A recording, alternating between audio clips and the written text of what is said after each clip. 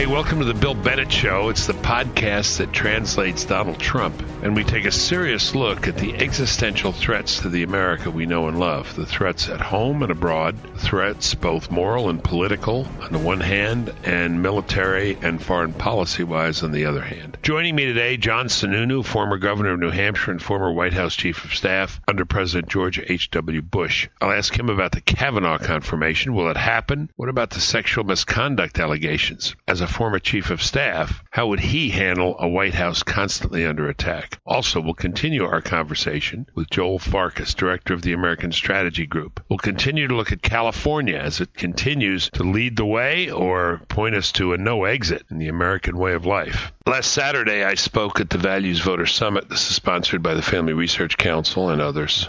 It's a great event. I love doing it. I've been doing it forever.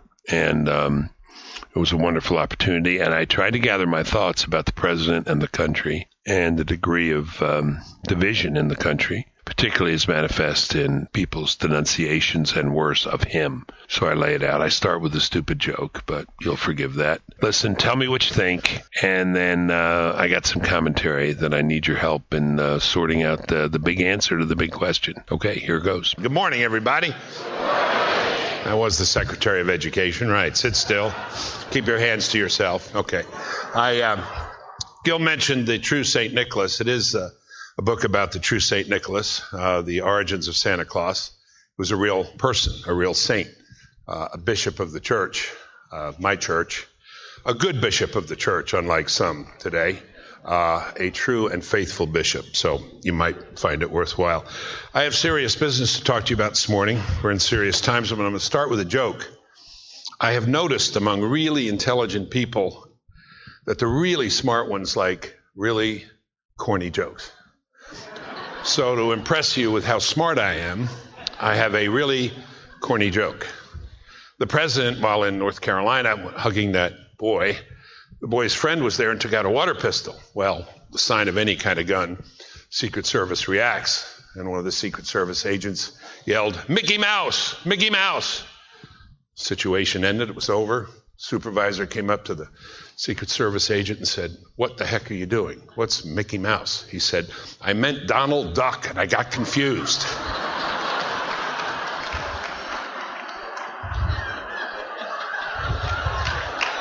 So that's really bad. And my appreciation of it suggests I'm really smart, right? Or maybe not. I don't have to tell you that we are now in an odd and stressful time. I speak about the American people, and I speak about our president. So we are here with this man, and let's be honest, this man is bluff, cantankerous, occasionally brutish, occasionally uncouth, often raffish, thin-skinned, tempestuous, sometimes even impulsive, would you say? He is often unpolished and sometimes indelicate. And he is doing wonderful things for this country.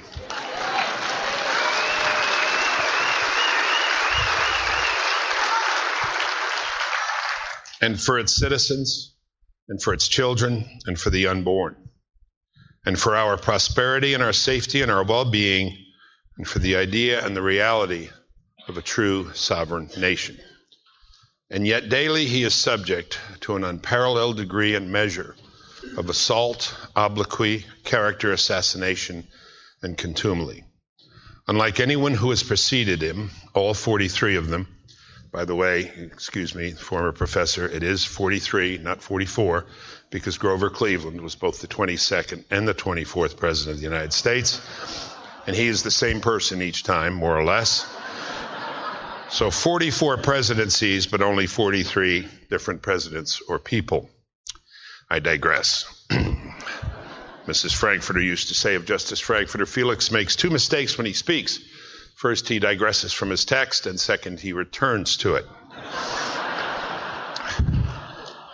I repeat, this president is subject to an unparalleled degree and measure of assault, obloquy, character assassination, and contumely, unlike anyone who has gone before him, and unlike any of the 43 before.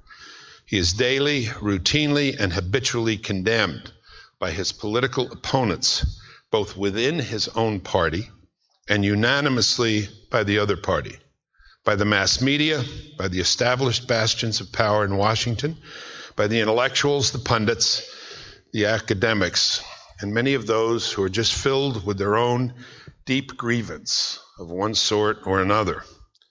Grievance against life, or against men, or against God, or against family, or even against America. And the weapons: scurrilous books, anonymous editorials, a subversive leadership of a government law enforcement agency, corrupt intelligence officials. Even now we learn, perhaps, the wearing of hidden wires in the Oval Office of his own people. But he withstands. And he gets up in the morning early, and yes, often has, by the book, an unhealthy but excellent breakfast. I have seen it in person. He once offered me a pure pork sausage link off his plate. Those of you who know me, Gary Bauer, did I take it? Yes. No hesitation from my undersecretary. When I'm taking food from Bauer, that's really bad, isn't it?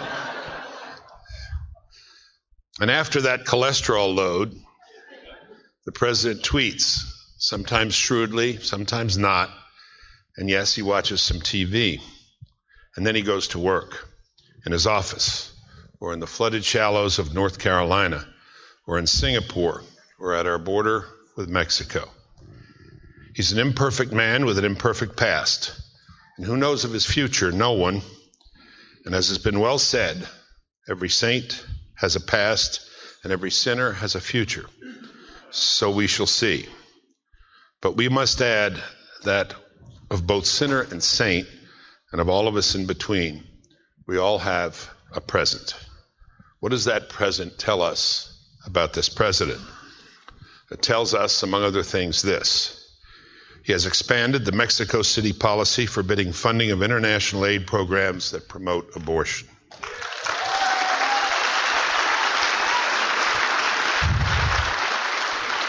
Earlier this year, he created a new Conscience and Religious Freedom Division in the Department of Health and Human Services Office of Civil Rights to enforce both existing laws protecting the rights of conscience for medical personnel. And he has nominated and had confirmed 18 district and appellate judges likely sympathetic to the right to life.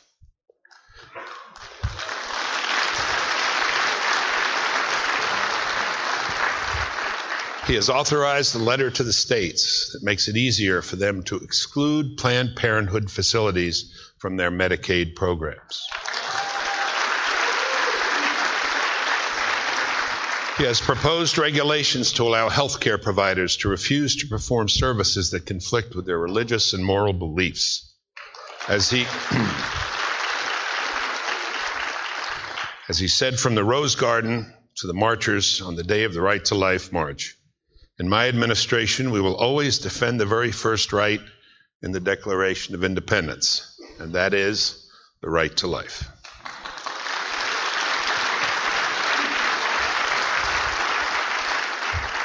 Anything else?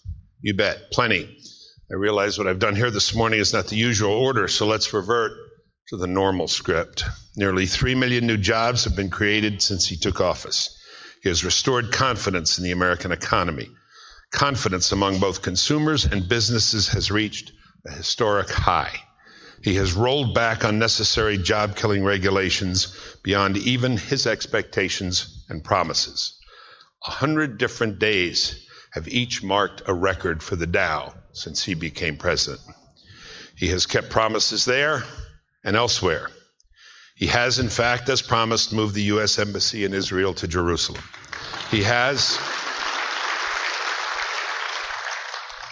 in fact, as promised, ordered an end to United States participation in the atrocious Iran deal.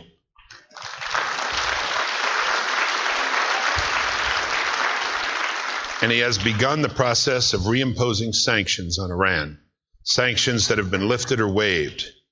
He has canceled all involvement in the derisory International Criminal Court. He has, as promised, withdrawn from the Paris Accords on climate change. And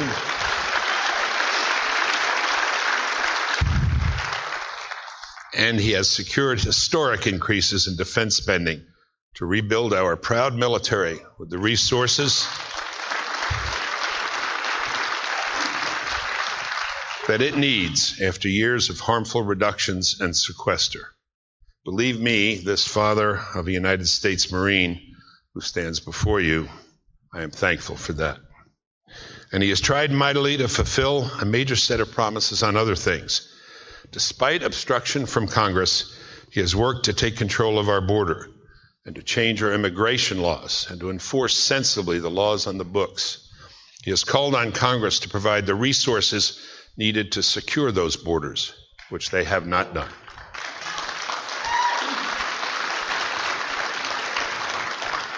He wants that wall, and I do not believe he will give up trying to get that wall.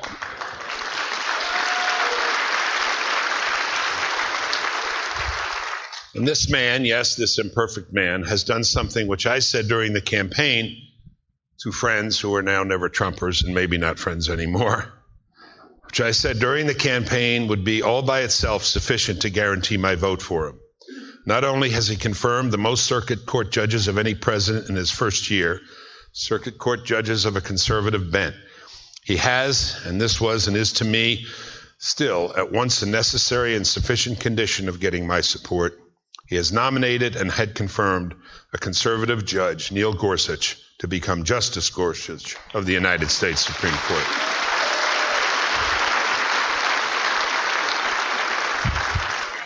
And I believe if the Senate, follow Margaret Thatcher's advice, do not go wobbly, if the Senate does not go wobbly, he will gain the confirmation of Judge to Justice Brett Kavanaugh as well.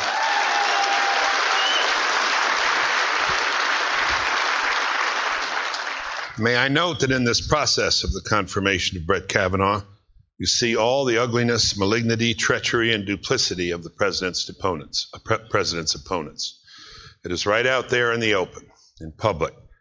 Sunlight is the best disinfectant, as Justice Brandeis said, and we are observing by its illumination the depths to which his opponents will go to defeat him and the men and women he has chosen. Let us hope the sunlight does its work. Late last night, I received a text from my son. It was one page that someone had put together. It's a one-page text, and though brief, it tells a profound story. It contrasts two men. One, a man accused when he was a young man in his teens of being forceful and overly aggressive with a woman. No proof is offered. This man is reviled by the left and declared guilty. The other man was a man of the United States Senate. Drunk, he drives his car off a bridge into the water while a young woman is with him. He leaves her to drown and to die. He later decides to run for president and is called the Lion of the Senate by that same left, and he is celebrated. That is all you need to know about the present situation and the left.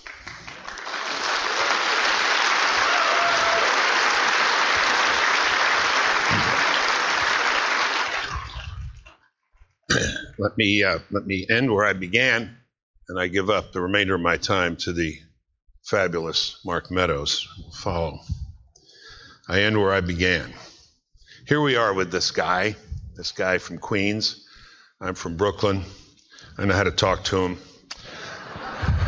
Sort of. He said, I'll give you 3 minutes. I said, I need 5. He said, turned to people around him and said, oh, Bill Bennett said I need 5. I guess I got to give him 5. I guess I better give him 5. Last year, he preceded me to this podium. I followed him, and as he walked off, I said, thanks for warming the crowd up for me, Mr. President. I know, a little fresh, but that's Brooklyn, that's Queens. Anyway, I know this guy. I end where I began. Here we are with this bluff, cantankerous, occasionally brutish, occasionally uncouth, raffish, tough-talking, thin-skinned, tempestuous, unpolished, and yes, sometimes indelicate leader who is doing great things for this country and its citizens, for its children, for its unborn, for its prosperity and its safety and its well-being.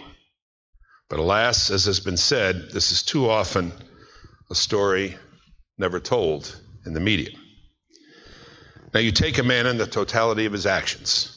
Shakespeare says of Antony, his taints and honors waged equal with him. His taints and honors waged equal with him. What of our president's balance between taints and honors? For me, the honors of the president vastly outweigh the taints. And they outweigh the taints and alleged taints of both the past and the present. Vastly. I am with him. Thank you. All right, Claude, I thought that would be worth playing. The audience will tell us now whether it was worth playing. I think so. Number one, great job by you. Thanks. What a speech. I worked on it. Didn't wing it. Knew it would be on national TV. It was on C-SPAN, then C-SPAN 2. And it was about the president, so I wanted to get it right, and I wanted to get certain things right. I should have. The joke, Mrs. Bennett was tough on me afterwards. She said, that was good. That was a B. Well, some other friends of hers called her and said, oh, it was great. It was an A+. So she said, I don't know. I said, she's tough, but that's, it's part of what you're married for, right? Isn't it? Yeah. Yes. What is the one word most used by couples who've been married more than 20 years? The one word? Yeah. Oh, man, I don't know. What? Oh. What? What? Sometimes it's repeated. What? Anyway. And she said the joke, the guy says Mickey Mouse, and when he says, the supervisor said, why'd you say that? He should say, I meant to say, Donald Duck. Right. And I said, Donald Duck. Yeah. So you've got to hold it. So it's clear you're saying Duck. Yeah. For Donald Trump. Right. Anyway. So it was the execution of the joke that she felt you could have done a little better. The joke is corny and did the job, but execution. Okay. But I just want to stress the where we are. And you'll hear folks from John Sununu. We talk about this. We talk a little bit about it with Joel Farkas, too. We're in a very tough place, very mean place right now, very mean street corner in America. And I was saying to Lane last night, Mrs. Bennett, and we were sitting there watching the Kavanaugh interview on Fox. And I said, this is just one brutal town, just brutal. And, the rest of the country's not as brutal as this town. Right. Yep. People don't. Right after the interview, we read about Ted Cruz and his wife, Heidi, going to a restaurant I've been to here in town, nice place, Italian place. And they got run out of it, confronted by people. And it was just too unpleasant. There's just no point in staying. And we've got to get beyond this. And I'd like the audience to tell me how we get beyond this. You've heard my thoughts. You've heard my analysis, at least as pertains to the president. But, of course, all this bile directed against the president spills over into other things. This is not the only place where the bile goes. It obviously is instantiated in this whole series of accusations against Kavanaugh. And, we will see it in other places, in other circumstances. What do we do about it? How do we drain the swamp? How do we get rid of the poison? How do we cauterize the wound? How do we get back to being one country? I intentionally wanted John Sununu on, and you will hear him say, because he was always a deflator of pretentious talk. Very good for that. He's a guy who sees the world the way it is. He's an engineer, and does not chase misty ideas and people's imaginary ideas of what's wrong with things. But he said we're in a terrible crisis, and agreed with our friend Ellen Gelzo from Gettysburg that other than the Civil War, this is the worst it's been. Accentuated by the media, not just the new social media, but by the traditional media, by the New York Times publishing an anonymous editorial, by the New Yorker publishing an article they wouldn't have published 20 years ago with no corroboration about this second woman who accuses Kavanaugh. I want to hear from my audience. I want to hear from you. That's where I get so many of my ideas and bad jokes and other things. How do we lance the boil? How do we fix this? How do we get back to being one country? Would love your thoughts on it. I'm not giving up by any means, no stretch. Right. It's America, and the American capacity for self-renewal is always there.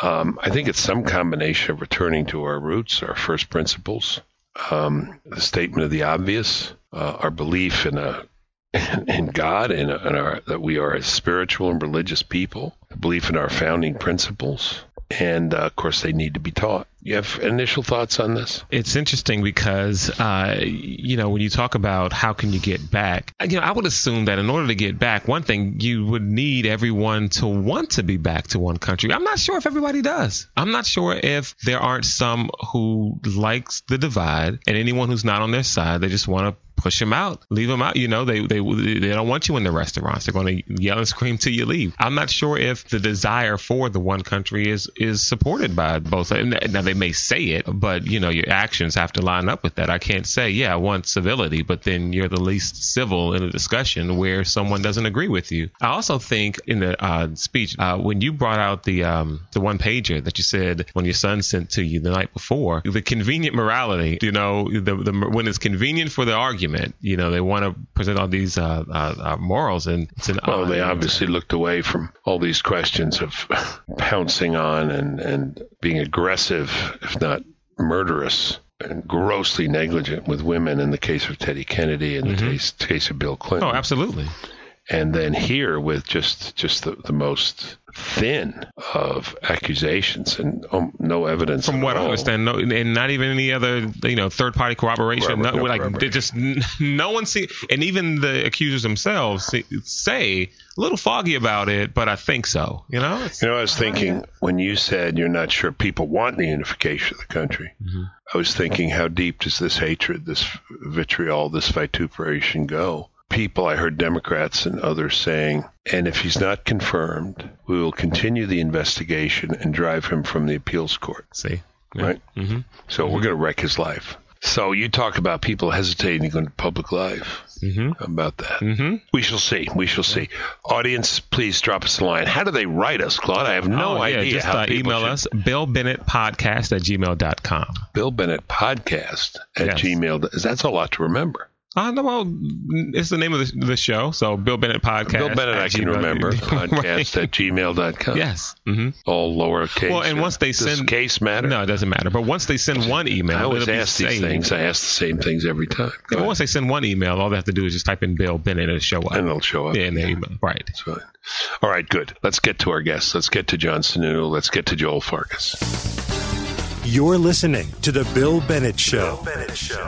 Let's welcome back to the show John Sununu, former governor of New Hampshire and former White House chief of staff under President George H.W. Bush. I want to talk about, I got a tweet this morning from a listener who said, I know you like to talk about Iran. I know you like to talk about, the Middle East, the Taliban. He said, but I'm worried about the country. Democrats seem to be willing to destroy a good man's life and family in order to hold on to power. This, to me, Mark Young says, demonstrates the depravity of their very souls. They are a bigger risk to freedom than any foreign power. Is what's going on now, case of Judge Kavanaugh or things related to that, the FBI, whatever, a real threat to freedom, to our existence as a free republic? Well, you have a Democratic Party that, on the most basic sense, on the economic side, is running to socialism.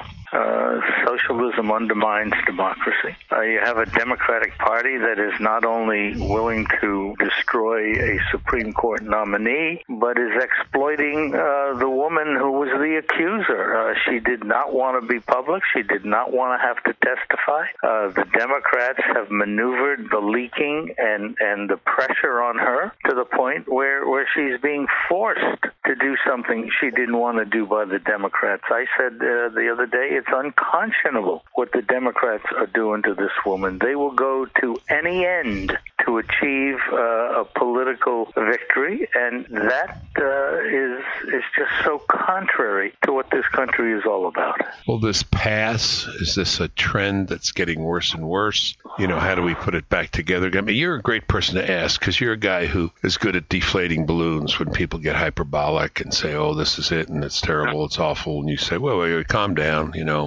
Things will settle. Will things settle on this front or these fronts? What's making it a little different this time, Bill, normally the natural pendulum of public awareness tends to right these swings.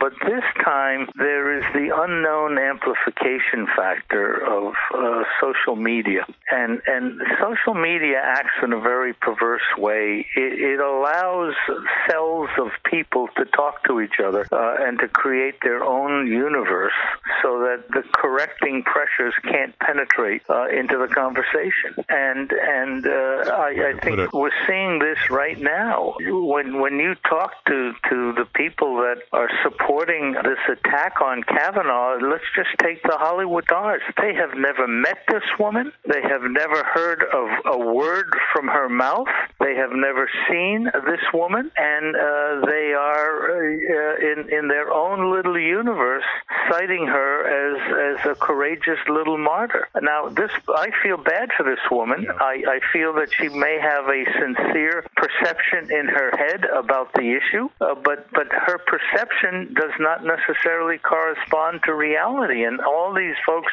jumping into this little universe of support are receiving no other messages other than the ones they're sending to each other. Case in point, maybe this New Yorker article about the second accuser. Journalistic standards.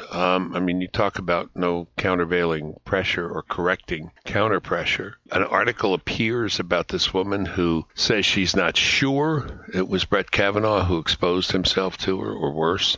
She takes 6 days to think about it, then comes forward. But all of the people she didn't, Bill. She didn't think about it. She spent 6 days with Democratic operatives. Okay.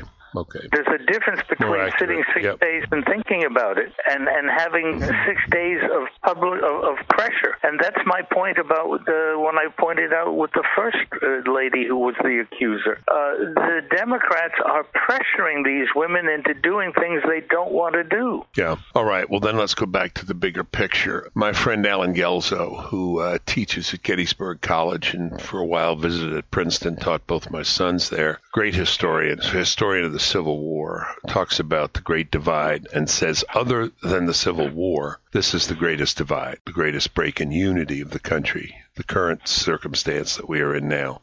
More balkanization, more us and them than we've ever seen before in American history, except for that period. He's probably right. I am so concerned about what is happening in the schools and the younger generation that's coming out without the benefit of a reference point of what this country is all about, how the country functions. And so it doesn't take much of a divide to be able to be amplified into the greatest divide. Yeah, that's my reference point too, John, as you know.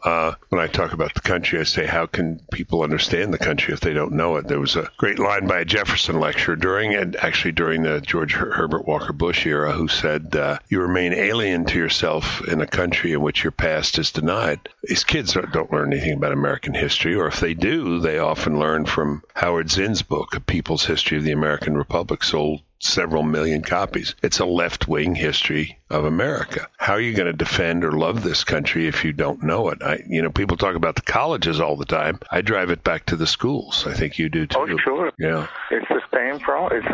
And unfortunately, it's the most difficult problem to correct because you have an established network of education bureaucrats that are in control of the system, and they have an agenda. If this period is what we describe, how do we get it back together again? How do we put Humpty Dumpty back together again?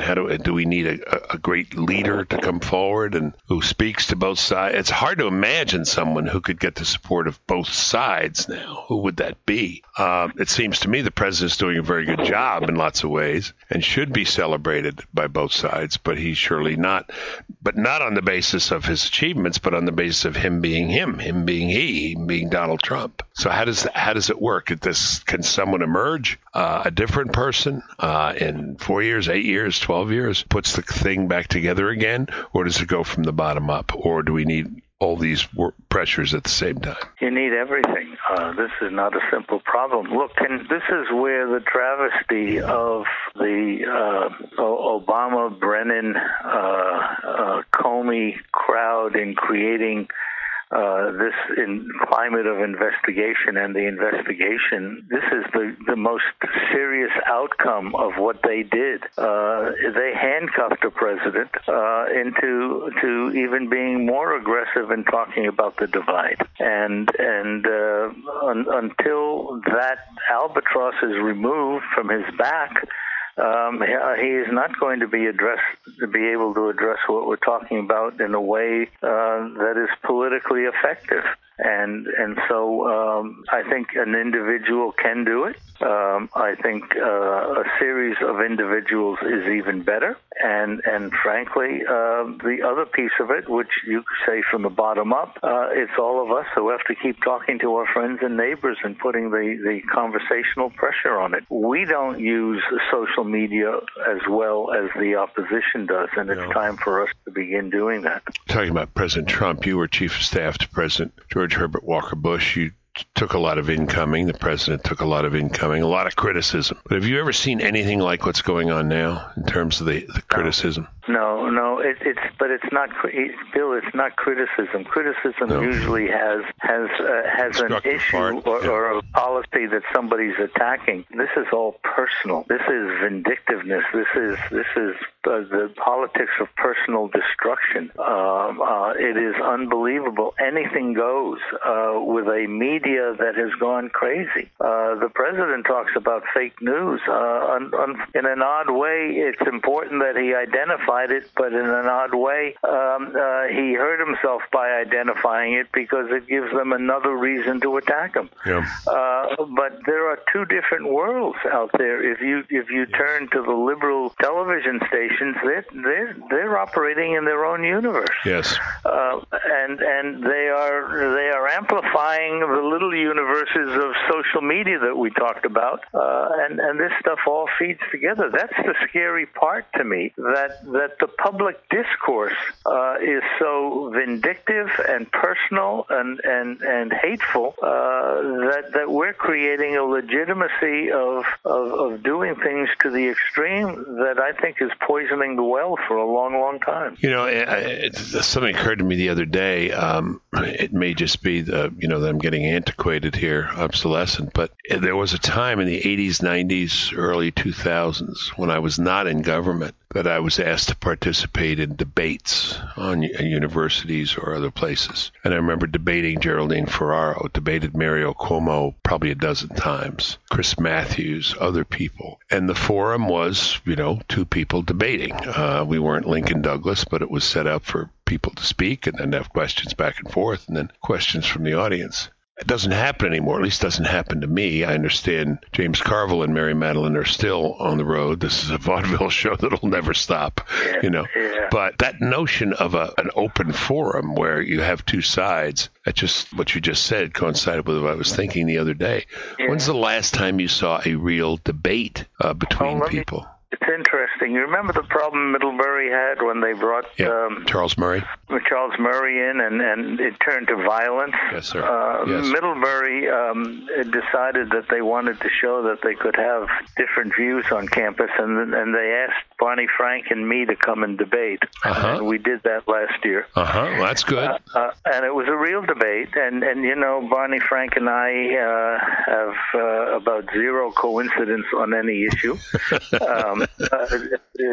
But we did it. The point I want to make, though, is that most of the audience, I would say 70% of the audience, 65, 70% of the audience, were townspeople who came in to watch. There weren't that many students willing to come in and listen to both sides. Really? There was no violence. It went off well. But we actually found out, I actually found out that some of the teachers were telling them not to go. That is what you're talking about. Yes, sir. Yes, sir. Yes. That is what you're talking about. That they are telling them not to listen to both sides of an issue. And Bill, this is creeping into science and technology. Oh God, yeah. Look at the climate issue. You try and have a debate on climate. and the science behind climate, and you present the data, and you're accused of being a denier, and it's unbelievable. And it has crept into the most prestigious universities in the country. Yeah, we've heard about this some, and this new book by Heather MacDonald. She talks about this corruption of the sciences. Alan Bloom wrote in his book, The Closing of the American Mind, if the effort to engage in political correctness had started in the sciences, it would have never gotten its legs. But maybe it's getting its legs now. Oh, it's getting its legs there now. Alan's book was, an eye-opener to what was happening. It's probably the first time I appreciated the breadth of what's happening in education and public discourse, and everything he identified in there has gotten 10 times worse. Yeah. Just a last word here about the media. You talked about one of the differences between the George Herbert Walker Bush era. A man I miss very much. I remember the wonderful times we had. I wanted to see him, and you sometimes let me see him, and you sometimes didn't let me see him. But it's just so many wonderful. You got more than your share. I got more than I deserved. Let's put it that way.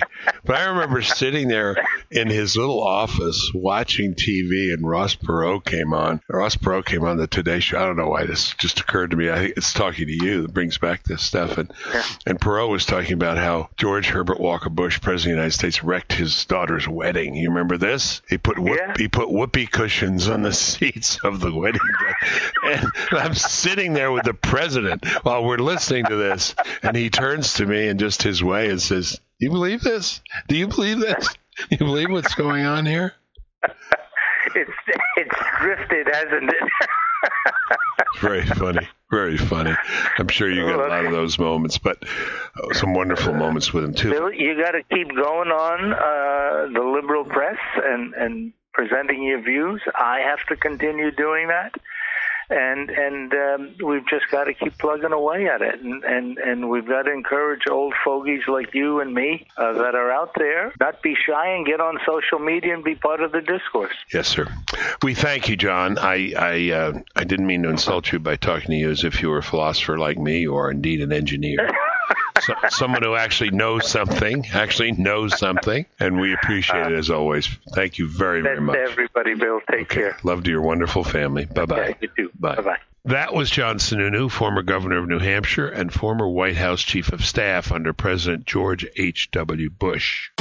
You're listening to The Bill Bennett Show. Joel Farkas joins us now. He's a director of the American Strategy Group. I'm a fellow at the American Strategy Group here in Washington. Joel, how are you? Good. How are you? Good. I want to start. Is your home okay? Well, our home in North Carolina is intact. We are, next to the ocean.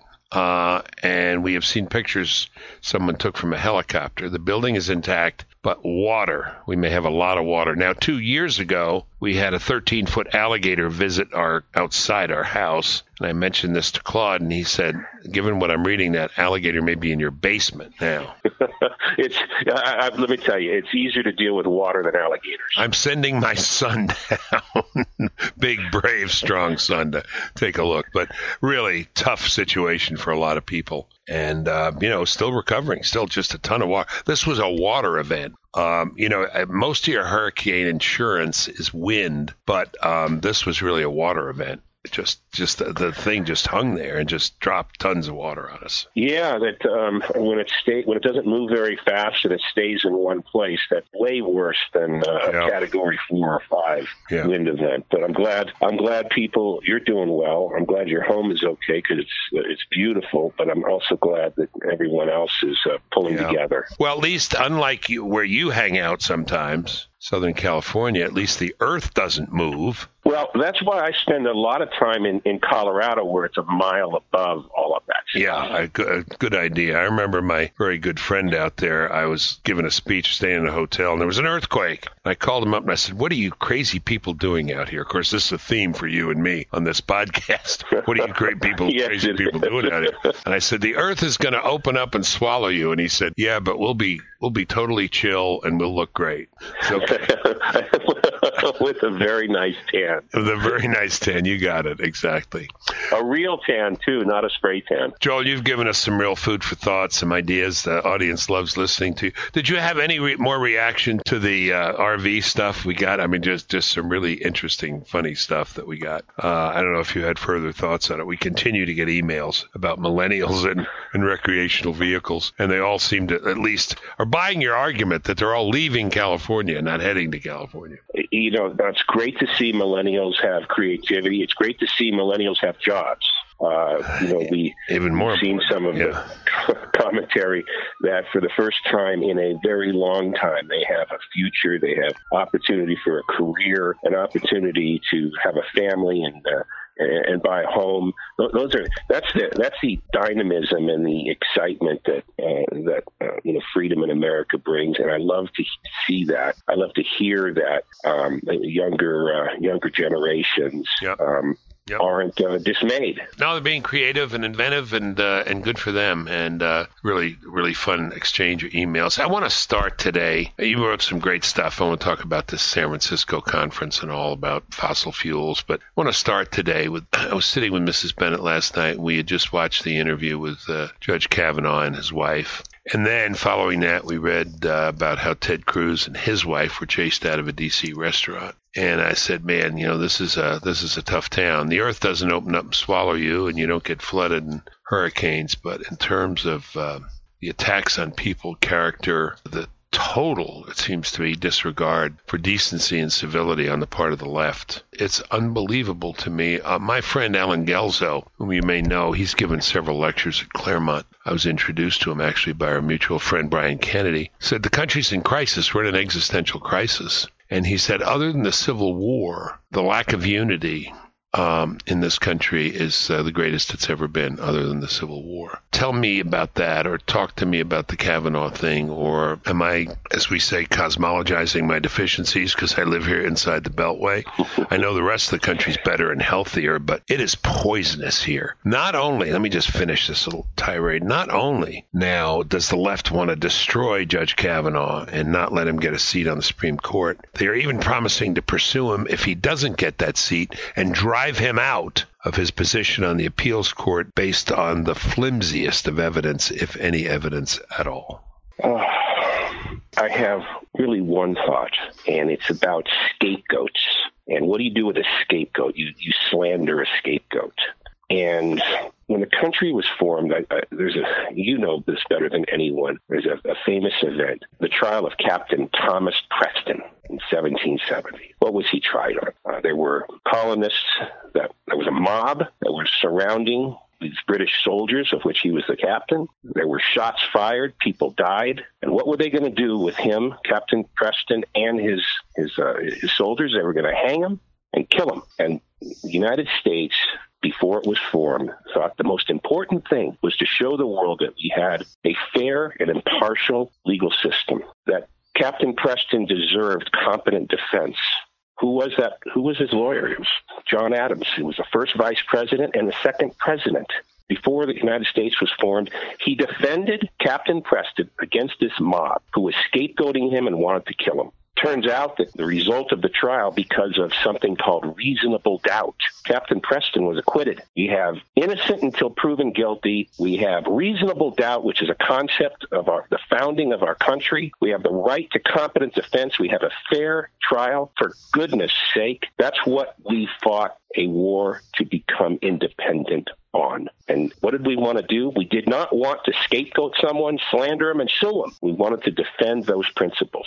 And here we are today. We found another scapegoat. The scapegoat is Judge, and he's now trying to become a Supreme Court justice and everything else that goes along with finding someone to be the poster child for all the ills that everyone else thinks are problems. Here we are again. It's not new, but it's a scapegoating and slandering and decimation of character. And we've been lectured by recent politicians of, this is not who we are. We're better than this. Well, I don't need one of those lectures ever again, because I know who we are. We are presumed innocent. We have the right to competent defense. We have the right to a fair trial. And damn those professors that keep teaching my kids. I got 4 kids in college who keep teaching my kids the opposite. I spend every single week trying to unlearn for my kids what they're being taught by university professors. It's disgusting. And you're paying for it, too. A lot. Yeah. No, I know.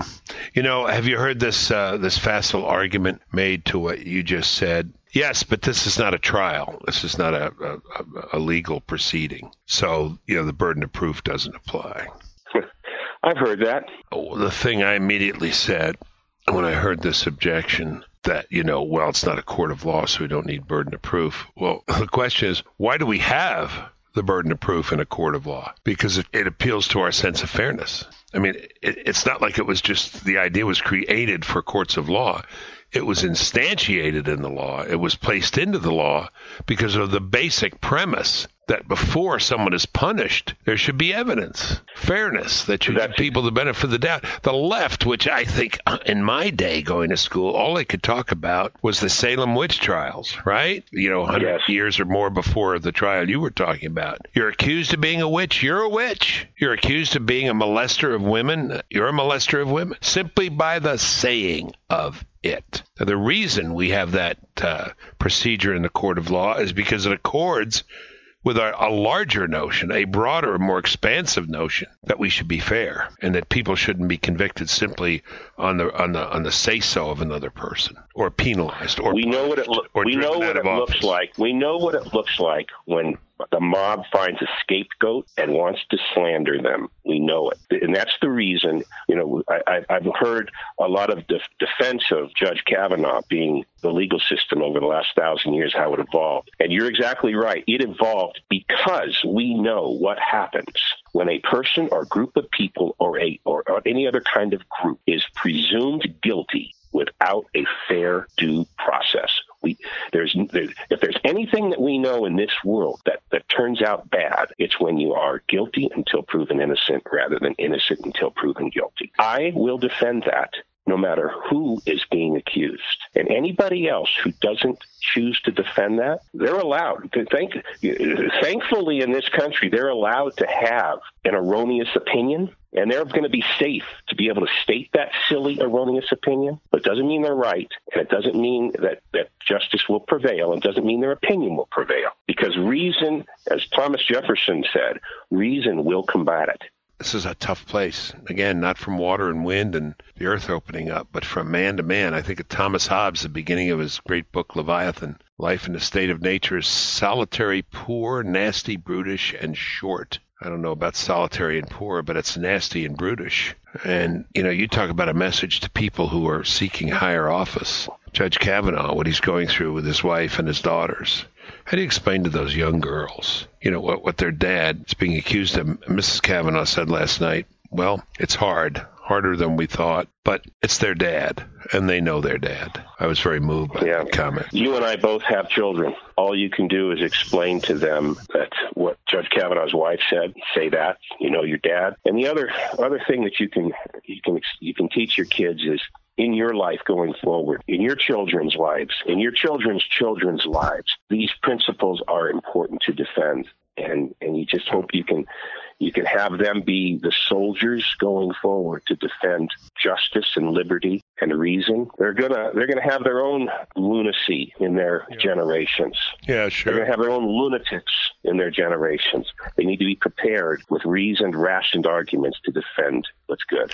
But what's lost, even if that lesson is learned, what's lost? The loss of innocence before it's their time. There are things you shouldn't have to talk to young girls about when they're 6 and 7 and 8 and 9 years old. Yeah, but the world intrudes so intensively these days. And here in their case, they're hearing these things said about their father. And so this lesson has to be taught. As a father of 2 daughters, I can't even imagine that my daughters would, at their ages, have to have listened to such idiocy. We'll see. We'll see how this comes out. But boy, there's a political dimension here, and I sure hope people who hate what's going on turn out in November. My gosh. The mob should not be in charge of justice. That's correct. Let's talk about our favorite topic. I know you're a world traveler. You just got back from Italy, other places. You go everywhere. But our audience thinks of you as California Joel. You actually live in Colorado, don't you? Yes. But you occasionally drop into California, right? I was born there and went to school there and graduated college there. UCLA, right? Yes. I spent my formative years learning things. On the golf team, right? Briefly, very briefly. I hear you are really good. Claude's ears just perked up. Tell us what you think of Tiger's win before we get into other business. Congratulations. The world sure wanted to tear him down, and goodness gracious, he's now the finest ever again. It's like he gets eviscerated, and now he's put right back on the pedestal. And congratulations. Well, good for him. I don't approve of the stuff he did with his wife and all that, but my God, the guy has fought back, and he has had, a rough road here. I know he's a multimillionaire, but that doesn't take care of everything. But I mean, he has fought back and worked hard and suffered, one defeat after another. And of course, these stories about his win, they show on one side of the frame, or one frame, the picture of him winning. The other picture is the picture when he was arrested because he was under the influence of some medication. He's older, and to win when you're older, I don't care if you're the finest golfer of your generation, to win when you're older against 15 to 20 years of people younger than you who are the best of their year, that's impressive. How old is he? 35, 36? Claude is here. Yeah, so he's 42. He turns 43 in December. 40? Oh, my God, he looks beautiful. I guess 40 is a new 30. It is for him, Joel. Well, he's got 20. He's played against 20 years of the finest golfers of his generation who were all younger than him. What a great win! Oh, good for him. Let's go to California, Joel, as you're known inaccurately, but anyway, we love your. Well, yeah, I mean, you're a great witness. You were there and you left. What happened in San Francisco? Tell us about this conference and what it means to America, because it does mean something to America, right? I mean, this is about, again, as we're talking about with Kavanaugh, if certain points of view prevail in our world, in our country, we're in big trouble. Well, the climate justice warriors gathered in San Francisco, pretty safe place to talk about and lecture the world about how great California is doing on CO2 emissions and what the climate warrior justice group is going to push on, foist upon the rest of the world. It was hilarious to me to watch that, because San Francisco to have a climate conference.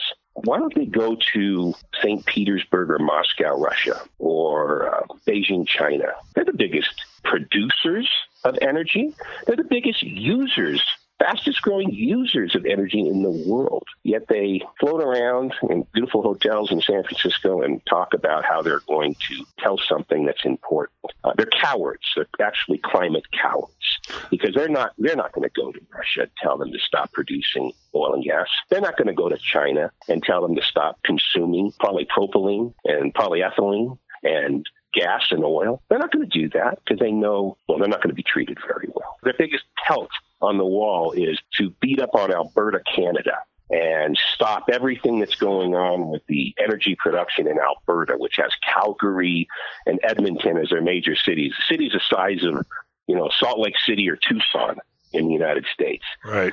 So they take all of their efforts, all of their money, all of their political connections, and you talked about scapegoats just a minute ago. Alberta's the biggest scapegoat. And guess what? They stopped the Trans Mountain Pipeline. They stopped this. They stopped that. They stopped the Keystone Pipeline, which helps Alberta. Keystone's back open, right? I mean, they're going to start work on it. Yeah, it is. But they have done more to decimate the economy of Canada than anybody I can think of, including, our President Trump, who gets lambasted regarding NAFTA discussions in Canada. President Trump hasn't done a darn thing to hurt Canada. No, just about milk. The climate cowards have decimated the industry, the energy industry of Canada. I was done more to hurt anybody. I was just going to say, they're sitting there talking about the environment in San Francisco. I'm an outsider. I haven't been there in years, but they might just step outside their hotels and clean up their streets.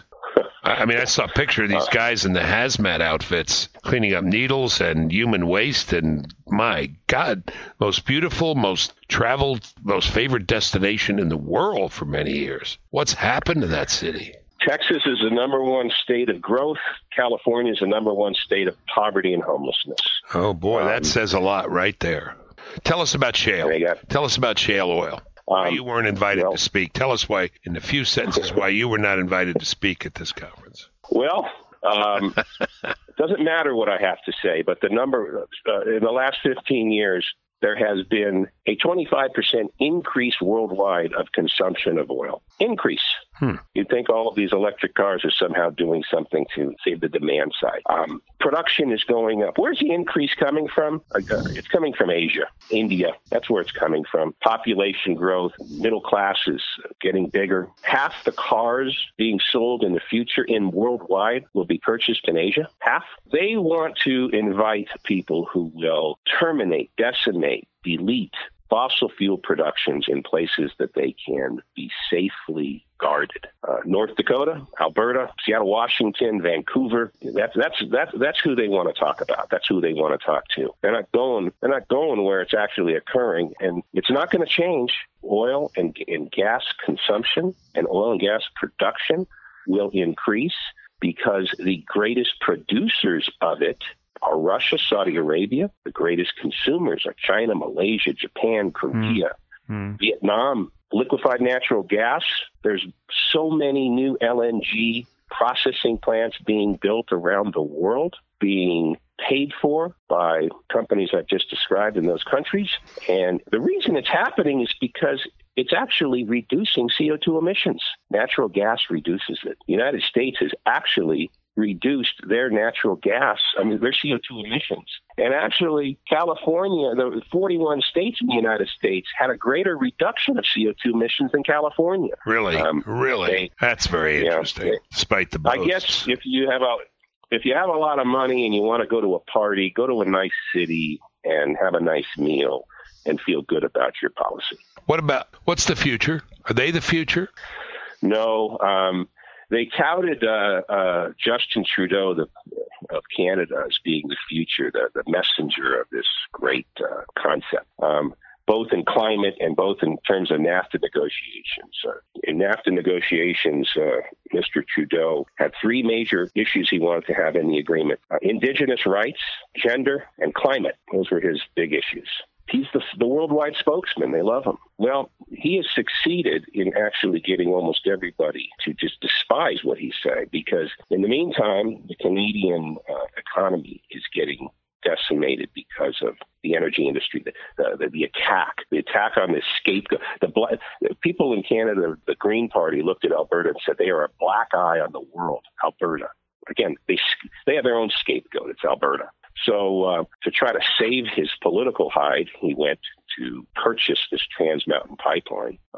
It's now in court. The indigenous nations despise what he's doing because they were going to be a participant, and then he took it away from them. Yeah. The Green Party hates him because he's pursuing it, and the people in the oil and gas business hate him. The only people that like Justin Trudeau is the American press. They're the only people who like him. This is the case with lots of people, actually. Yeah. But the future is not there. People can dispute what I've just said and have a different opinion. But in the NAFTA negotiations, what people are really not aware of, the real issues that Canada is a sticking point between Canada and the United States, are two big things: the Canadian dairy industry and something the Canadians call their cultural industries. Now, what is that? The cultural industries are really print publications. It's movies and television. They view that as those are people don't realize in the United States the dairy industry and the cultural industries of their printed media are protected industries in Canada. And protected how? Protected how? Foreign investors in foreign countries and foreign companies are not allowed to be in those businesses. I see. Wow. They're just not allowed. They're protected. They're exempt from any kind of what they call free. It's not free trade. These industries are exempted. Can't go up and make a movie in Canada. No. They view it as the juggernaut, the Hollywood juggernaut would swallow up their industry, so they keep them out. You don't even find a Barnes & Noble because Barnes & Noble wasn't allowed to sell books in Canada. Wow. I mean, that's how absurd those protections Can't bring my cows and chickens up either, is that right? No. Milk and eggs? You can't. But Canada is getting, the future is not these bumper sticker slogans. The future is really, let's look at how people really freely trade, and not how they have slogans to prohibit others. Yeah. And it's the future is good for reason, I believe, but it's tough. It's tough sledding. And will our trade negotiations generally, we only have 2 minutes left here, but I just want to get you the global perspective, the president's initiatives, tariffs, et cetera. Is this going to turn out okay? It's tough, as you just said. Well, it is. Is this going to turn out okay? It's going to turn out just fine. So I talked about Alberta. There's also British Columbia, which is the coastal province, which is kind of like our California and Washington and Oregon. So guess what? While the Greens and the Sierra Club have decimated Alberta, the premier of British Columbia, John Horgan, just is approving a new major LNG plant in British Columbia. And guess where he was recently? Liquefied natural gas. Yes, with Shell Oil Company. Guess where he also was traveling recently? In China and Korea and the like, so that they could make sure that they bought LNG from British Columbia. Of course. And guess what else he was doing over there? What? Canada has tariffs on steel to these countries. And he was negotiating a waiver of the Canadian tariffs so that they could go build the pipeline and the LNG plants. It's just you can't even make this up. I got it. Yeah, I got it. So President Trump is on the right path. Maybe we'll do a little better job of exposing the hypocrisy, but he's only doing what every other country in the world is doing today. Got it. Thank you, Joel. Thank you, Bill. That was Joel Farkas, director of the American Strategy Group. I'm a fellow of the American Strategy Group here in Washington. That does it for today's show. To catch up on previous episodes of the show, go to BillBennettShow.com. You can follow me on Twitter at William J. Bennett and like me on Facebook. Just search Bill Bennett. Feel free to email the show. I'd love to hear from you. It's BillBennettPodcast@gmail.com. Please share the podcast with your family and friends. We'll catch up next week.